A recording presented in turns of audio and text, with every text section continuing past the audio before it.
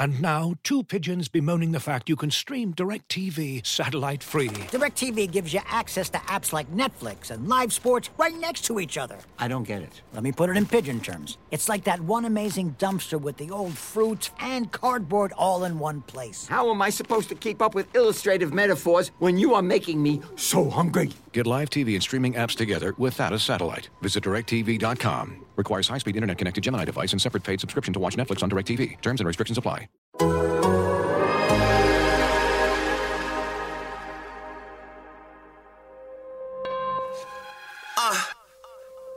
You are now tuned into Anything's Potable. The most honorable, the most audible. Hold the applause, like Paul Pierce when he was fresh out the hospital. Like Antoine when he shimmied after shots went through. So tell me why you mad even. Your team gon' be sad leaving after matching up with Brad Stevens. Each season, champion contenders. We drop twice a week like you tryna guard Kemba. Your team whack and your players whacker. I got the inside scoop after hanging up with Jay and Packer. Okay, we about chips here. I'm talking about this year, banner 12 plus 6 here. Fast PP. Top rookie, I'm saying it now. Ain't playing around with Tatum Fournier. Brown. We off the charts, but you gotta play it Marcus Smart. Close out, cause he pulling up from Harvard Yard. Gang green, it's no other way. So tune in to the pod if you plan on staying up to date. You heard? Aziz. Hey, Jay, I see you, player. Shit. Welcome to Anything is Potable, the Boston Celtics podcast here on the Athletic Podcast Network. I'm your host, Sam Jam Packard, professional sports fan, and I am joined, as always, by the kid, the god, the legend himself, Celtics beat reporter from The Athletic, Jay King, ladies and gentlemen. And the Celtics were coming to you on a Tuesday afternoon. The Celtics lost a close game to the Bulls last night with Kemba Walker, Marcus Smart, both being out with a sickness. Robert Williams was also out. We got starting Peyton Pritchard, starting Shemi Ojeleye, and they did not win the game. But I think if you can tell from my voice, I'm still basking in the afterglow, the positivity that was the old afterglow. The old afterglow after Jason Tatum outduels Steph Curry, who's in the middle of an insane run right now. Steph Curry makes 11 threes, some wild ones down the stretch of that game. Left-handed nonsense. I know it wasn't a three, but oh, wow. He had a lot of just kind of nonsense. A lot of what he does on this run is just absurd, and it's just, I don't know how you play defense against him. But the Celtics, Jason Tatum scoring, Marcus Smart made some huge plays. Kemba Walker knocked down some big shots. It was a great kind of team performance where they came back multiple times in that game. At the end of the first half, they cut it to, I think, 8. They came back for down 8 again. Like, there are a lot of runs that the Warriors went on, and the Celtics kind of answered every time and made a lot of clutch plays. And so with a great basketball game like that on Saturday night, I'm going to hold on to that afterglow rather than focusing on the injury fest that was Monday night. I mean, that is your right. That is your prerogative. You can do what you want. Thank you. And there were a lot of reasons for the Bulls' loss. The Celtics were without 3 of their better playmakers. And, you know, they've been succeeding without Evan Fournier for a while. But when you also lose Kemba Walker and Marcus Smart, it just puts a lot of pressure on Jaylen Brown and Jason Tatum, and allows teams to really load up on them and send more pressure their way than they ever would be able to otherwise. So I think Tatum felt that the most. And you could see his first bad shooting performance in like a month. 3 for 17. He had a triple-double, but it was like nobody cared. Well, it because he didn't get asked a single question about his first career triple-double after in the post-game press conference. Probably as it should be because they lost. But yeah, he was able to get 10 assists because they were really forcing the ball out of his hands. And the Celtics didn't have any really other options in that game. We saw Point Romeo. We saw a lineup to start the second quarter that was frankly absurd. What was it? Romeo, Nesmith, Grant, Jabari Parker, and Luke Cornett. Like, Brad just ran out that lineup to start the second quarter. Point Romeo, he made like 2 nice passes, but that's just not normally what he does on the court whatsoever. And so it's hard to be like, I expected the Celtics to only score 36 points across the second and third quarter. I didn't expect that, but I was not surprised their offense was bad considering what players they had. That stretch with Romeo was particularly gross offense. Like, it wasn't good. He very clearly had little idea how to get the Celtics into sets and how to sort of probe a defense. There were multiple times when he just, not just him, but the entire offense looked lost while he was in charge of it. So he obviously has a long way to go in that role, but I think it was really interesting that Brad Stevens said after the game that they intend to play him in an Evan Turner type role at some point in the future. Not this year, because Romeo's not ready for it, but at some point in the future. We've talked about this a little bit before, about if Romeo can play even a quasi point guard role, then it changes the lineups you can use. You can use huge lineups. You can use Peyton Pritchard at the 2. You can play a smaller guard next to Romeo if you want. You can get defensive-minded lineups like Romeo, Jason Tatum, Jaylen Brown, Evan Fournier, like big old wing lineups.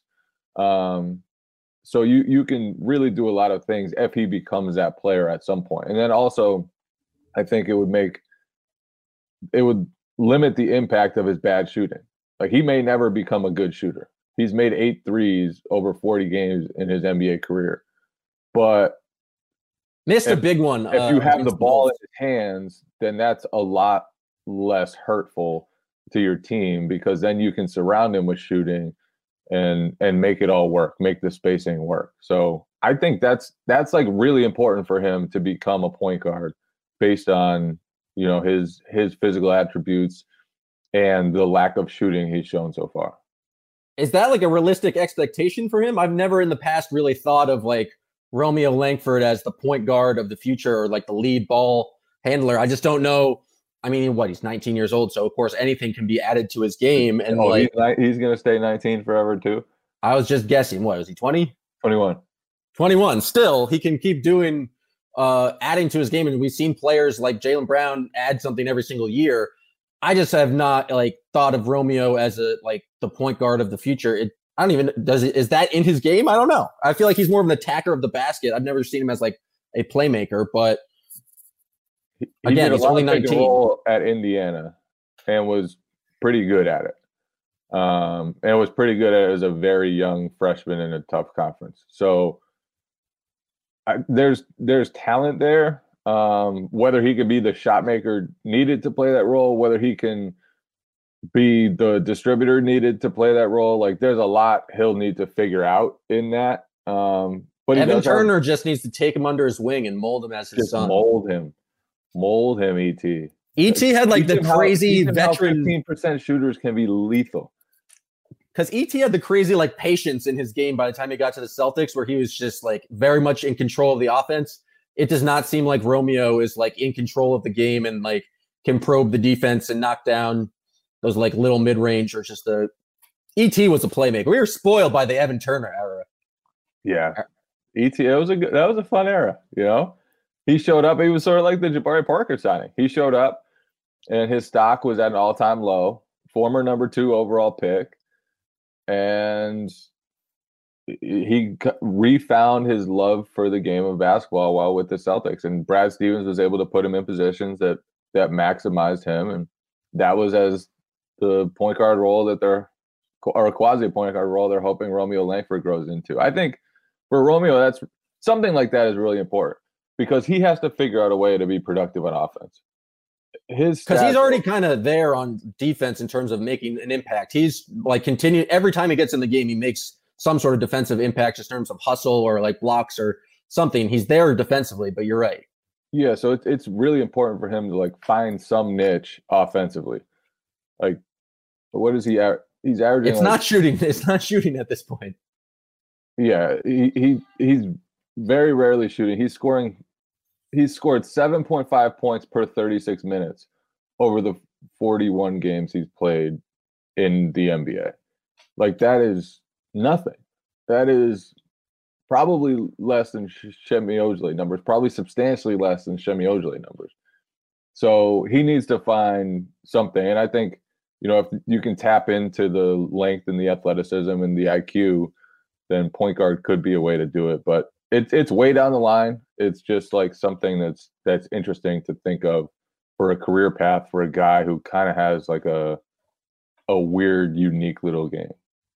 Yeah, he's a very important person for the Celtics' future ceiling, just because he's a guy you have on a rookie contract for a certain number of time. He's like supposed to have a high ceiling. And so if they can turn him into someone who can play around, basically be on the court at the same time and be useful next to Tatum and Brown, it's just a huge piece for them moving forward. You mentioned the Jabari Parker signing. How surprised were you to get that Shams update on Friday afternoon? Because I did not see that coming whatsoever. Yeah, I didn't see that one either. But like, in retrospect, it made sense. Did it make sense after he scored 11 points against the Warriors, or did it make sense Friday afternoon? It made sense prior to that, because really the Celtics had to get rid of nothing. Mo Wagner was out of the rotation. I thought you were going to say they needed to get rid of Mo Wagner. He was ruining everything. To get rid of him. Like, he's been a fine player, but he was fourth in their center rotation, maybe fifth if you include Grant Williams in that tally. And there was no scenario, unless things went drastically wrong, that Mo Wagner was going to be playing important minutes for the Celtics this season. So Luke Kornet came in and established himself as that fourth string center early. That game against OKC might have saved his job. It really might have.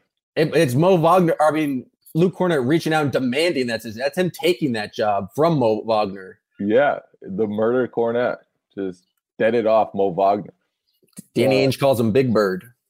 Yeah, you can't publicly say you call a man Big Bird. He calls Romeo Romy, which I just found weird. Romeo Snuffleupagus. Just a little Sesame Street humor. Classic stuff. But what was it? Oh, Jabari. Yeah, I just think it's a smart signing, because ever since Gordon Hayward left, the Celtics have been looking for a power forward with size and ball skills. Those guys are tough to find. They went out, they went after Aaron Gordon a little bit before the trade deadline. Obviously, they didn't get him. They ended up with Evan Fournier, who doesn't have the bulk to be a power forward. I think they see Jason Tatum and Jaylen Brown as 2 and 3 in like ideal situations. And so if you can get a power forward who can score the ball, and Jabari, what is he already their second best bench scorer? Like, he walked in off the streets as their second best bench scorer behind I would say Fournier. I would probably have Pritchard there, just because I think he's a better. I don't know. I've seen it more with Pritchard. Jabari's had 2 games. Yeah, I just don't know if he's going to continue to put up the number performances he has so far. But the point is, like, he's a high upside guy who the Celtics didn't have to risk much to get. They have him on a very small guarantee for next season. So if things work out, then awesome. They have a guy on a minimum contract who can get buckets off the bench and give them a different dynamic with his size and athleticism. And if things don't work out, then whatever. Then we just lost our chance at Mo Wagner, But as bad as it's gotten for him in his career, and there have been stops when it's been pretty bad, he's always been a bucket when he's gotten on the court. Like, he's been out of shape sometimes. He's been up and down in rotations, but he's always put the ball in the hoop. And the Celtics he's kicked the shit out of the Celtics a few times. I feel like either with the Bulls or with the Bucks, but there's some times where he can just absolutely score. I think it's a good signing. It just makes sense from a roster construction thing. We've seen like the Celtics season change when they got away from just centers and point guards and they added some wings. But the competent wings they have right now are Grant Williams and Romeo Langford, who are both in there for their defense. And so I think that's improved the defense a bunch, but you're not getting a lot of points from either of those guys. And so to bring in Jabari Parker, someone who you can possibly play at center, but still play and give you size and athleticism. And he's not the best defensively, but you can still switch and just have a lot of wings and still have an offensive threat is just not something that they've had at all. Like their best offensive power forward was Daniel Tice earlier in the year, or anytime Jason Tatum's playing like power forward. They haven't had a scoring option off the bench that gives them any size. And so just his physical presence alone, I think, will be helpful. And that's like one of the major reasons I think he was in down the stretch against the Warriors. It's just because who else are you going to, especially down Jaylen Brown, like you need some sort of offense from guys not named, I guess, Tatum. And he was just a better option right then than Grant Williams, who I think has played solid, but his shooting is just, his offense just isn't there. Yeah, and you see the Celtics taking swings on versatile guys. You know, they've used their last 2 lottery picks on long, versatile wings in Romeo Langford and Aaron Nesmith. Then they went out and got Evan Fournier at the trade deadline, and they hope to re-sign him after his contract expires following this season.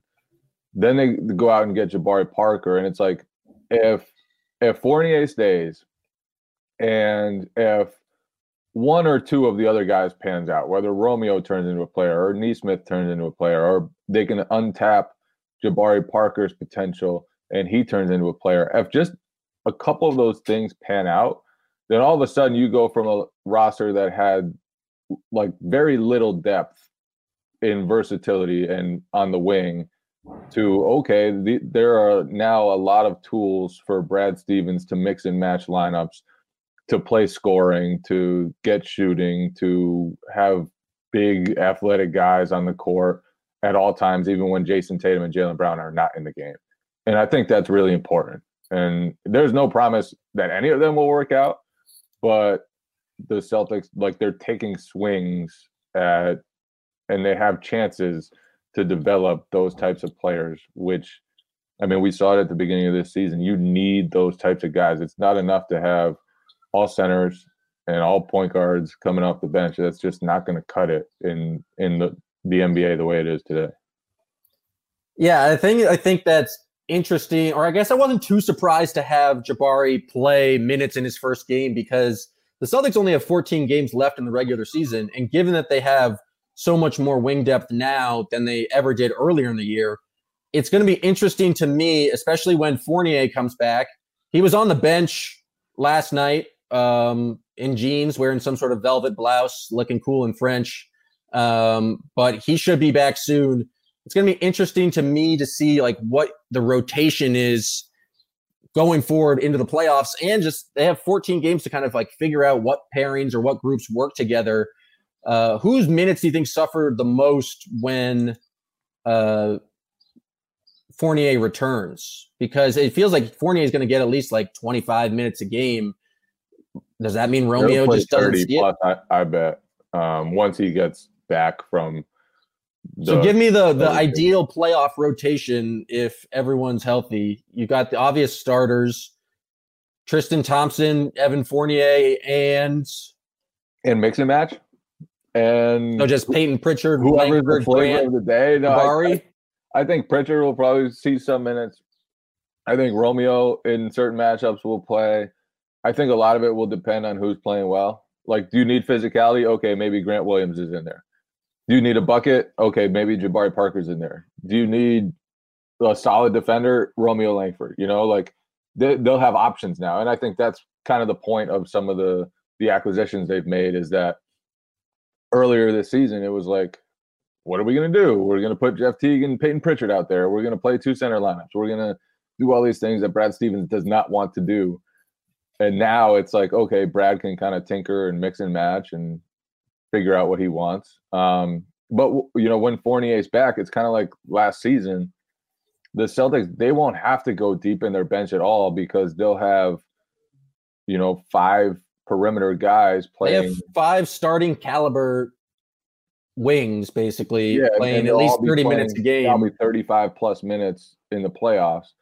So you just be many minutes for the other guys, I don't think. So you just switch those 5 guys around, and basically then sometimes it's Tristan Thompson, sometimes it's Robert Williams, it's like pretty easy. Then you have these 4 options who kind of give you different things to slide in based on the matchup. I think it's like the versatility and kind of the Swiss Army knife you would want if you're Brad Stevens. Like, and who knows, maybe he can just pull out the start Tremont Waters in the fourth quarter, a little nugget that he pulled out against the Bulls, which seemed to work. That was just a fun moment to happen in the season. Tremont is the most ambitious basketball player I've ever seen. He always believes in himself, and he just is constantly getting shots up. And when it works, it was fantastic. He had a great fourth quarter, and basically it was one of the major reasons they kind of crept back into that game. Just got to give a shout out to Tremont. Yeah, I was happy for him because it felt like every time in his rookie season, he didn't shoot well during his rookie season, but he shot threes. He launched. He had a high volume. He launched, but he showed some promise, And I feel like this season it's been tougher going for him for whatever reason. The opportunities haven't been as sharp, or he hasn't been as sharp with his opportunities. I think he's also gotten less opportunities just because Pritchard's there too. Yeah, for sure. And then he was part of that unit that almost blew the Lakers game. And Brad Stevens came out and said he was not good in the Lakers game. Which he was not. He was not. It was a fair assessment from Brad, but a little meaner than we normally hear from him. Yeah. So it was good to see him do that and play well. And he really did almost bring them back. Like, wasn't just the offense.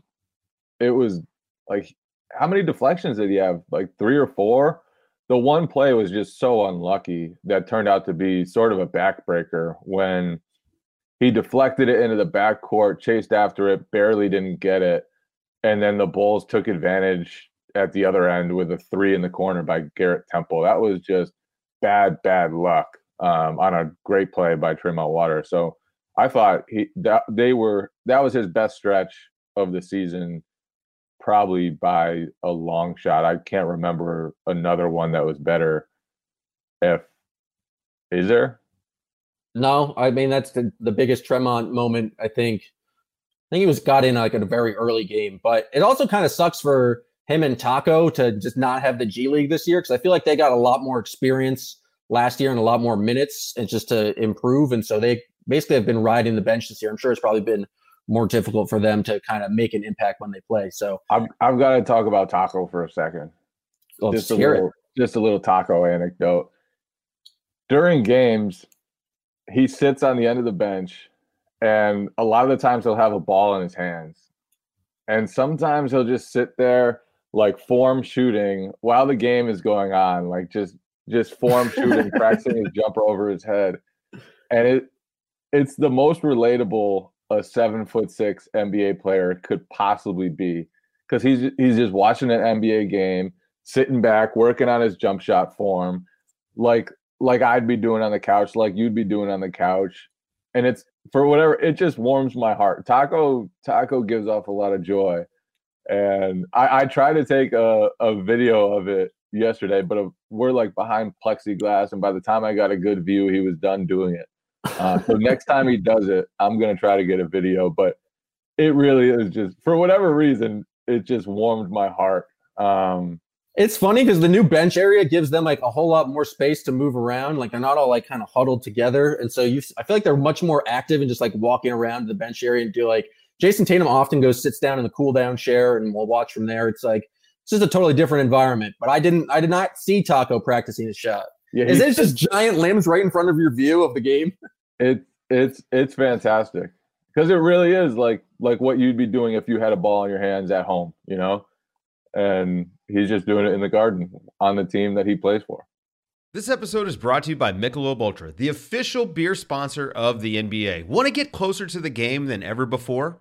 Michelob Ultra Courtside is giving fans the chance to win exclusive NBA prizes and experiences like official gear, courtside seats to an NBA game, and more. Head over to MichelobUltra.com/courtside to learn more. So despite the loss to the Bulls, like process-wise, I think you have to accept it, just being down all those injuries. But results-wise, results are coming into play more because the Celtics, with that loss, fell a half game behind the Atlanta Hawks for the 4 seed. They're now tied with the Knicks for the 6th seed. And they're only the Heat, who are on the 7th seed, are only 1 game back. So they're, if injuries go a certain way or they drop a couple of games or close games, we could see them drop in the standings pretty quickly. And you just don't want to play in the play-in game. It's embarrassing to have to play in the first play-in game. It means that you're going to have to play the Sixers or the Nets in the first round. But the standings have become so much more important. And I'm curious, Jay, where you think the Celtics stack up with the Hawks, the Knicks, and the Heat. And I'll throw good friends, Charlotte Hornets, as coached by Nick Friedman, with LaMelo Ball coming back in the mix. How do you think the Celtics do over the next 14 games? Where do you think they end up? I think they will be in the 4-5 game at the end of it. I think that's most obvious. They're playing good basketball, with the exception of this non-COVID illness going around. They've gotten guys healthy. Evan Fournier should come back soon, could play as soon as Thursday in their next game.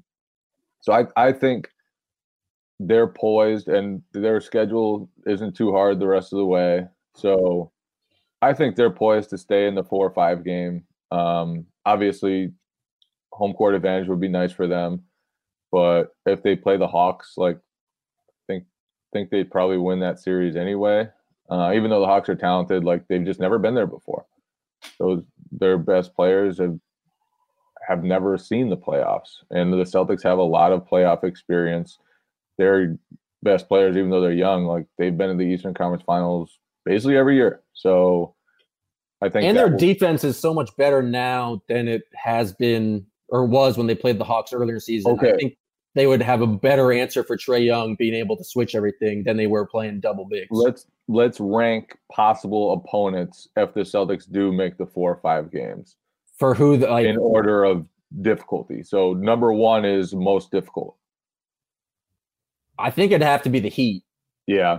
They're just, because they've been there, although Tyler Hero is apparently a prima donna who only worries about his own cereal, and all the Heat culture is fracturing left and right, and Jimmy Butler's calling the team soft. They still have Jimmy Butler and Bam, and we just saw what happened last year. It's not that, Jay Crowder. I'm a huge Jay Crowder fan. I think he's important, but I still think the Miami Heat, just given what they did last season, have the potential to beat the Celtics and have just the most star power than any team. Yeah, it's interesting because I agree with you, but I also think the Heat, they're not playing nearly as well. Their offense has been pretty bad all season. They're ranked 24th in offensive efficiency. I think Duncan Robinson is their only player above 34.3% from 3. Oh, you've been doing your research. You're just getting prepared for the next Basket Buds where you can slander the Heat again. I like this. No, I'm not even slandering them. That is just fact, and that is just an absurd fact. Yeah, but their defense, hasn't their defense been very good over the last 20 games? Yeah, their defense is good. You don't want to face Bam and Jimmy Butler, and if he's right, Goran Dragic, but to have Duncan Robinson, I guess Kendrick Nunn is up there a little bit, and Trevor Ariza, since he got there, is above 37. But most of their high volume guys are Goran Dragic, 34.8%, Hero, 33.1%, Bam, 25, Jimmy, 23.2. And I'm ready to listen to arguments for the Hawks being more dangerous. They were an incredible shooting team, and this year they haven't even been close to that, which is interesting. And maybe it won't matter in the playoffs. Maybe it's just one of those factors of a weird season.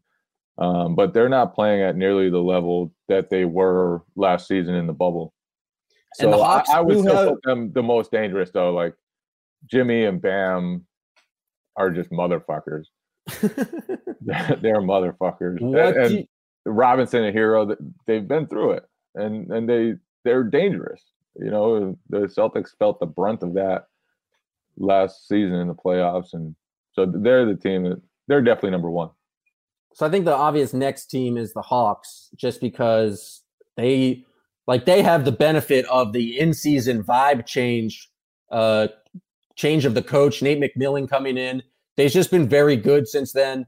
They aren't fully healthy because they've been out with DeAndre Hunter for a while, who was playing well for them. But since Bogdanovich has come back, like their team has just looked a lot better. John Collins is playing pretty well. Clint Capella, like they have to be the next most difficult team, just because we've seen them score a lot of points. Trae Young can just put up a lot of points, and they're playing good basketball right now. And so, despite them never beating it before, I am not scared of the Knicks, not scared of the Hornets. And so it would the Atlanta, I think at least would be a good series. Yeah, Atlanta, they have a lot of talent, and they're getting healthier. Bogdanovich is very important for them. Trae, very tough, extremely tough to guard. So yeah, they're next, and like they could win a playoff series. It's not totally out of the picture, but I just think they've got to prove it first. They've got to prove that their defense can hold up in the playoffs. Like Trae Young is going to get attacked. Oh yeah, heavily.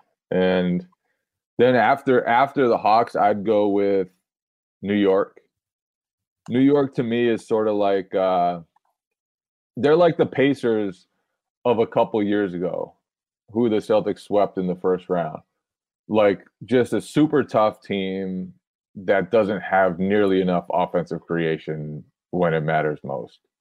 Their defense is awesome.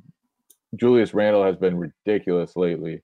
But they can't score, man. They just don't have enough shot creation to survive a full playoff series. But you could come out of a playoff series with New York like scarred, bruised, battered.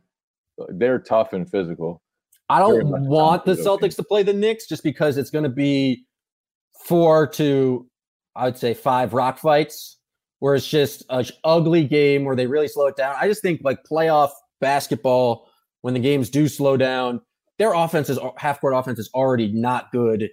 I just think it's going to get so much worse. I think they're a tough team, but I just don't believe in them as like a playoff team. I think you're underselling the coaching work that Nick Friedman could do with LaMelo Ball returning.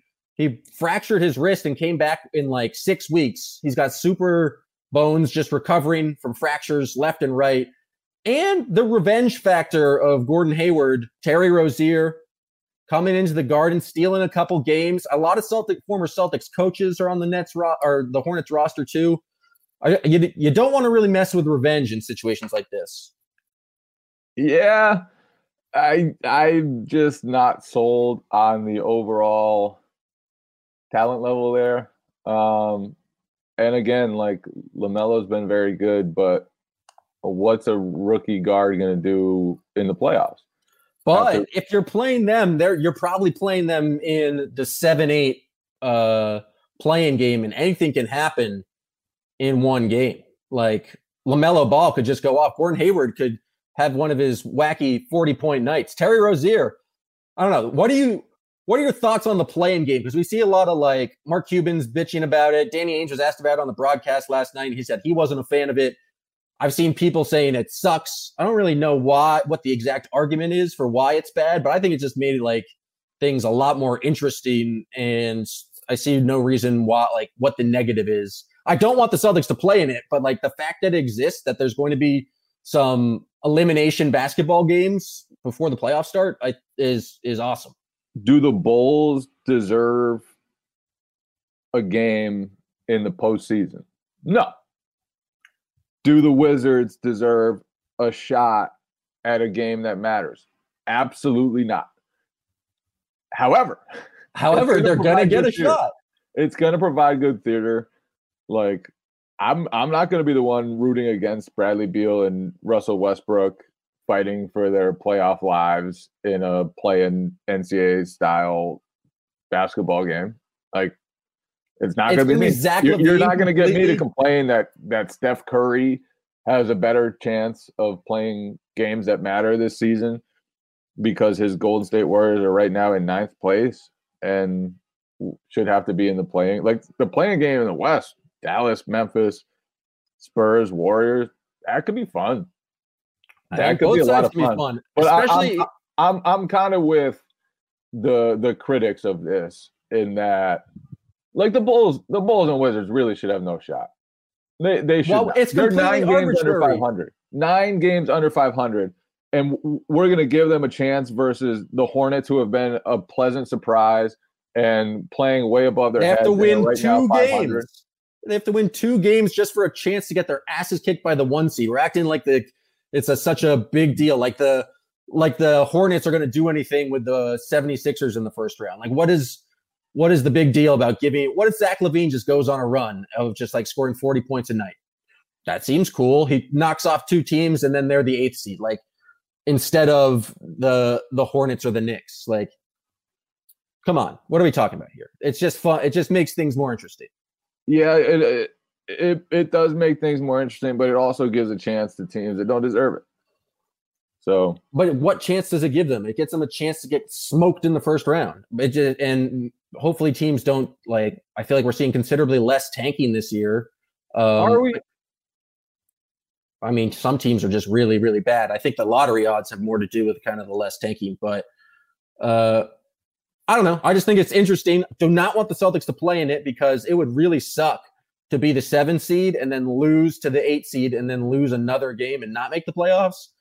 But as long as that team's not the Celtics, I think it's just great for content and just great for, making fun of teams online, slandering teams like, oh, you lost the playing game. They were fun in the bubble last year when like Dame was making his run. It's great theater. It's going to be great theater. All right. I'm glad we can agree. It's a great time. Just don't want the Celtics going to be there.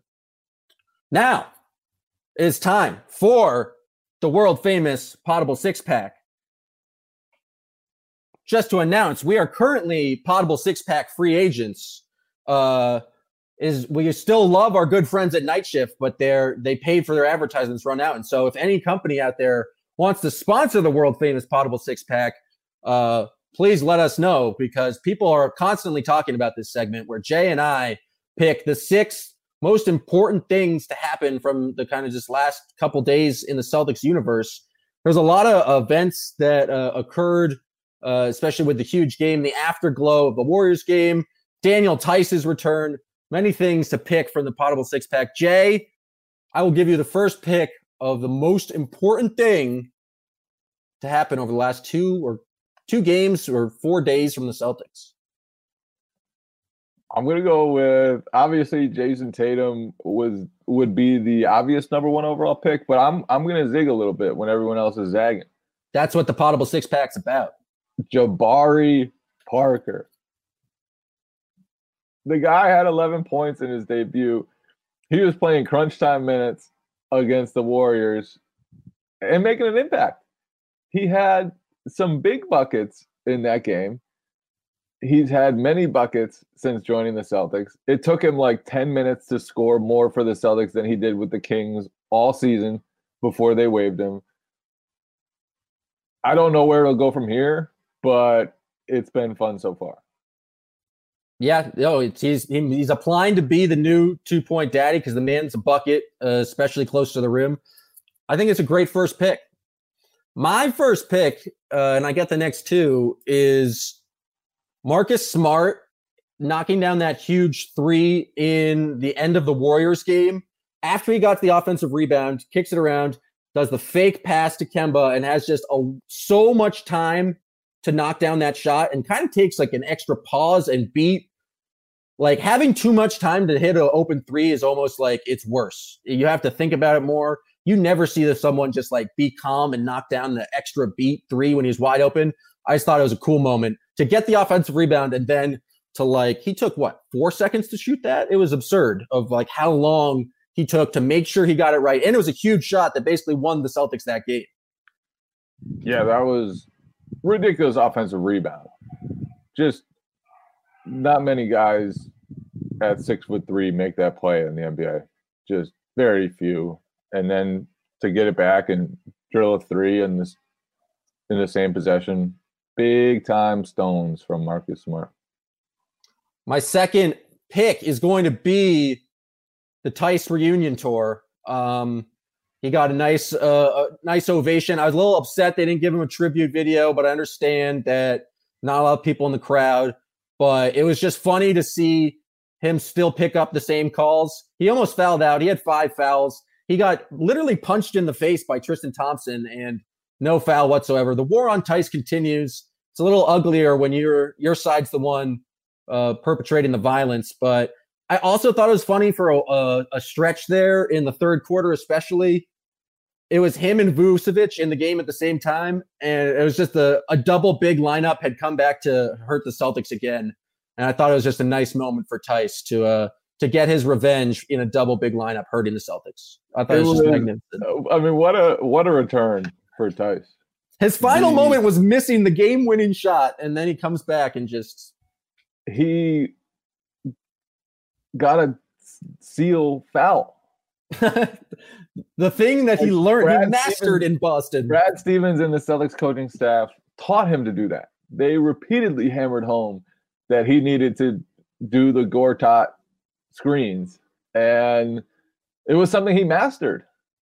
But this season, refs turned against him in that play, and he's been called for it a lot more. And to get called for it against the Celtics, who taught him that, was just fantastic.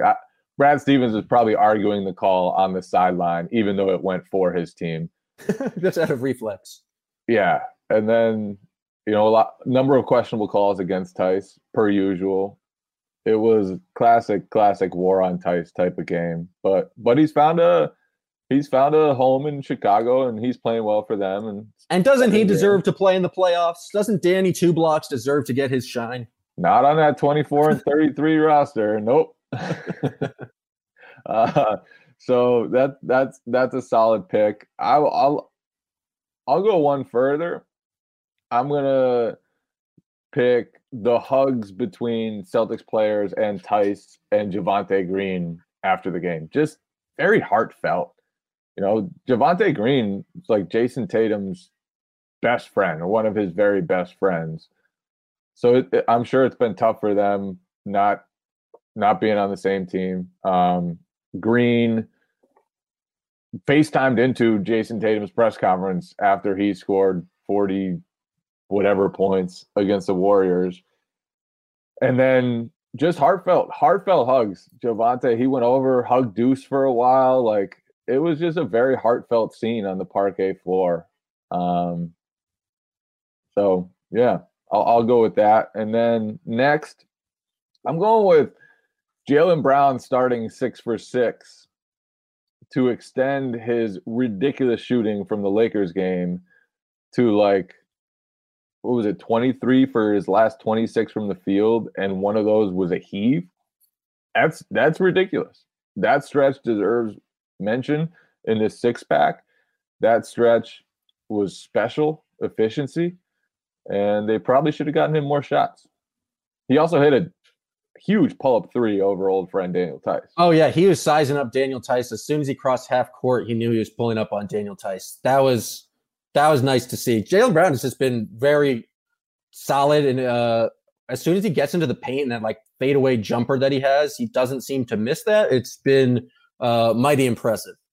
For the final pick in the Potable 6-pack, I'm going with the Celtics hobbies. They're back again now that fans are here to running goofy segments on the video board. And they asked all the Celtics players, have they picked up any hobbies in the during the pandemic? Most of the guys were boring and were just no. Hayden Pritchard said he's reading. Jaylen Brown, of course, is doing graphic design.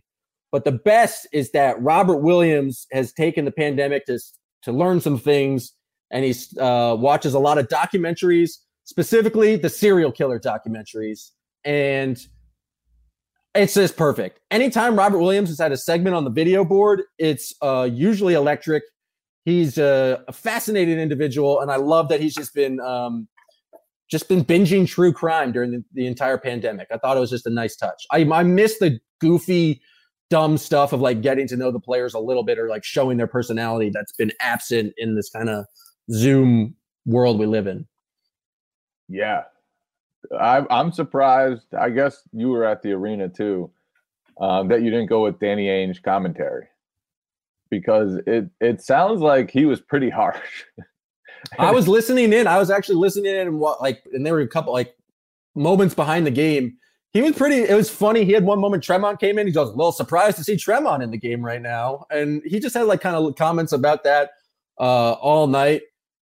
He's just not allowed to talk about any of the Bulls players, which is interesting because of tampering rules. But yeah, he was watching the game and it was pretty much like a fan, and it was disappointed. It was we're playing shit defense here. He didn't say that obviously because it's Danny Ainge, but it was just kind of funny. I don't know if it's sustainable for a full season, but he said he kept on calling him Romeo Romy, which I just feels weird to me. It just feels like infantilizing a person who's who works for you. Yeah, then he brought out the Big Bird moniker for Luke Cornett, who had a thunderous dunk, by the way. Right. Thunderous dunk by Luke Cornett. And then it sounded like Danny was pretty harsh on Grant Williams based on how my timeline was reacting. I don't know what he said. I don't know what was going on, but I guess he was pretty critical of Grant Williams' play. I don't remember it, so it could have happened, but I'll believe the timeline. I don't know. The timeline's been so much healthier lately since the vibes have changed. Have you noticed that? Less people are furious in your mentions. Yeah. Although the some of the vitriol still remains. After, of course. One loss brought the people out of the woodworks, which normally doesn't. When times have been good for a while, it takes 2 or 3 straight losses to get people riled up, but did you see the soccer fans all at my neck yesterday? I did see you. You've pissed off hockey fans, which I'm always can get behind, and then pissed off the soccer fans, which was also fantastic. I literally just asked a couple of questions. I didn't understand because I don't pay any attention to soccer, so I just didn't understand what was going on. And I read about it. You knew what was going on. You framed that question as a kind of as a dig. No, that was in my head. That was the comparison that came up. And I knew it must be wrong because that wouldn't really make sense. So I posed my theory as a question so people would tell me where I was wrong.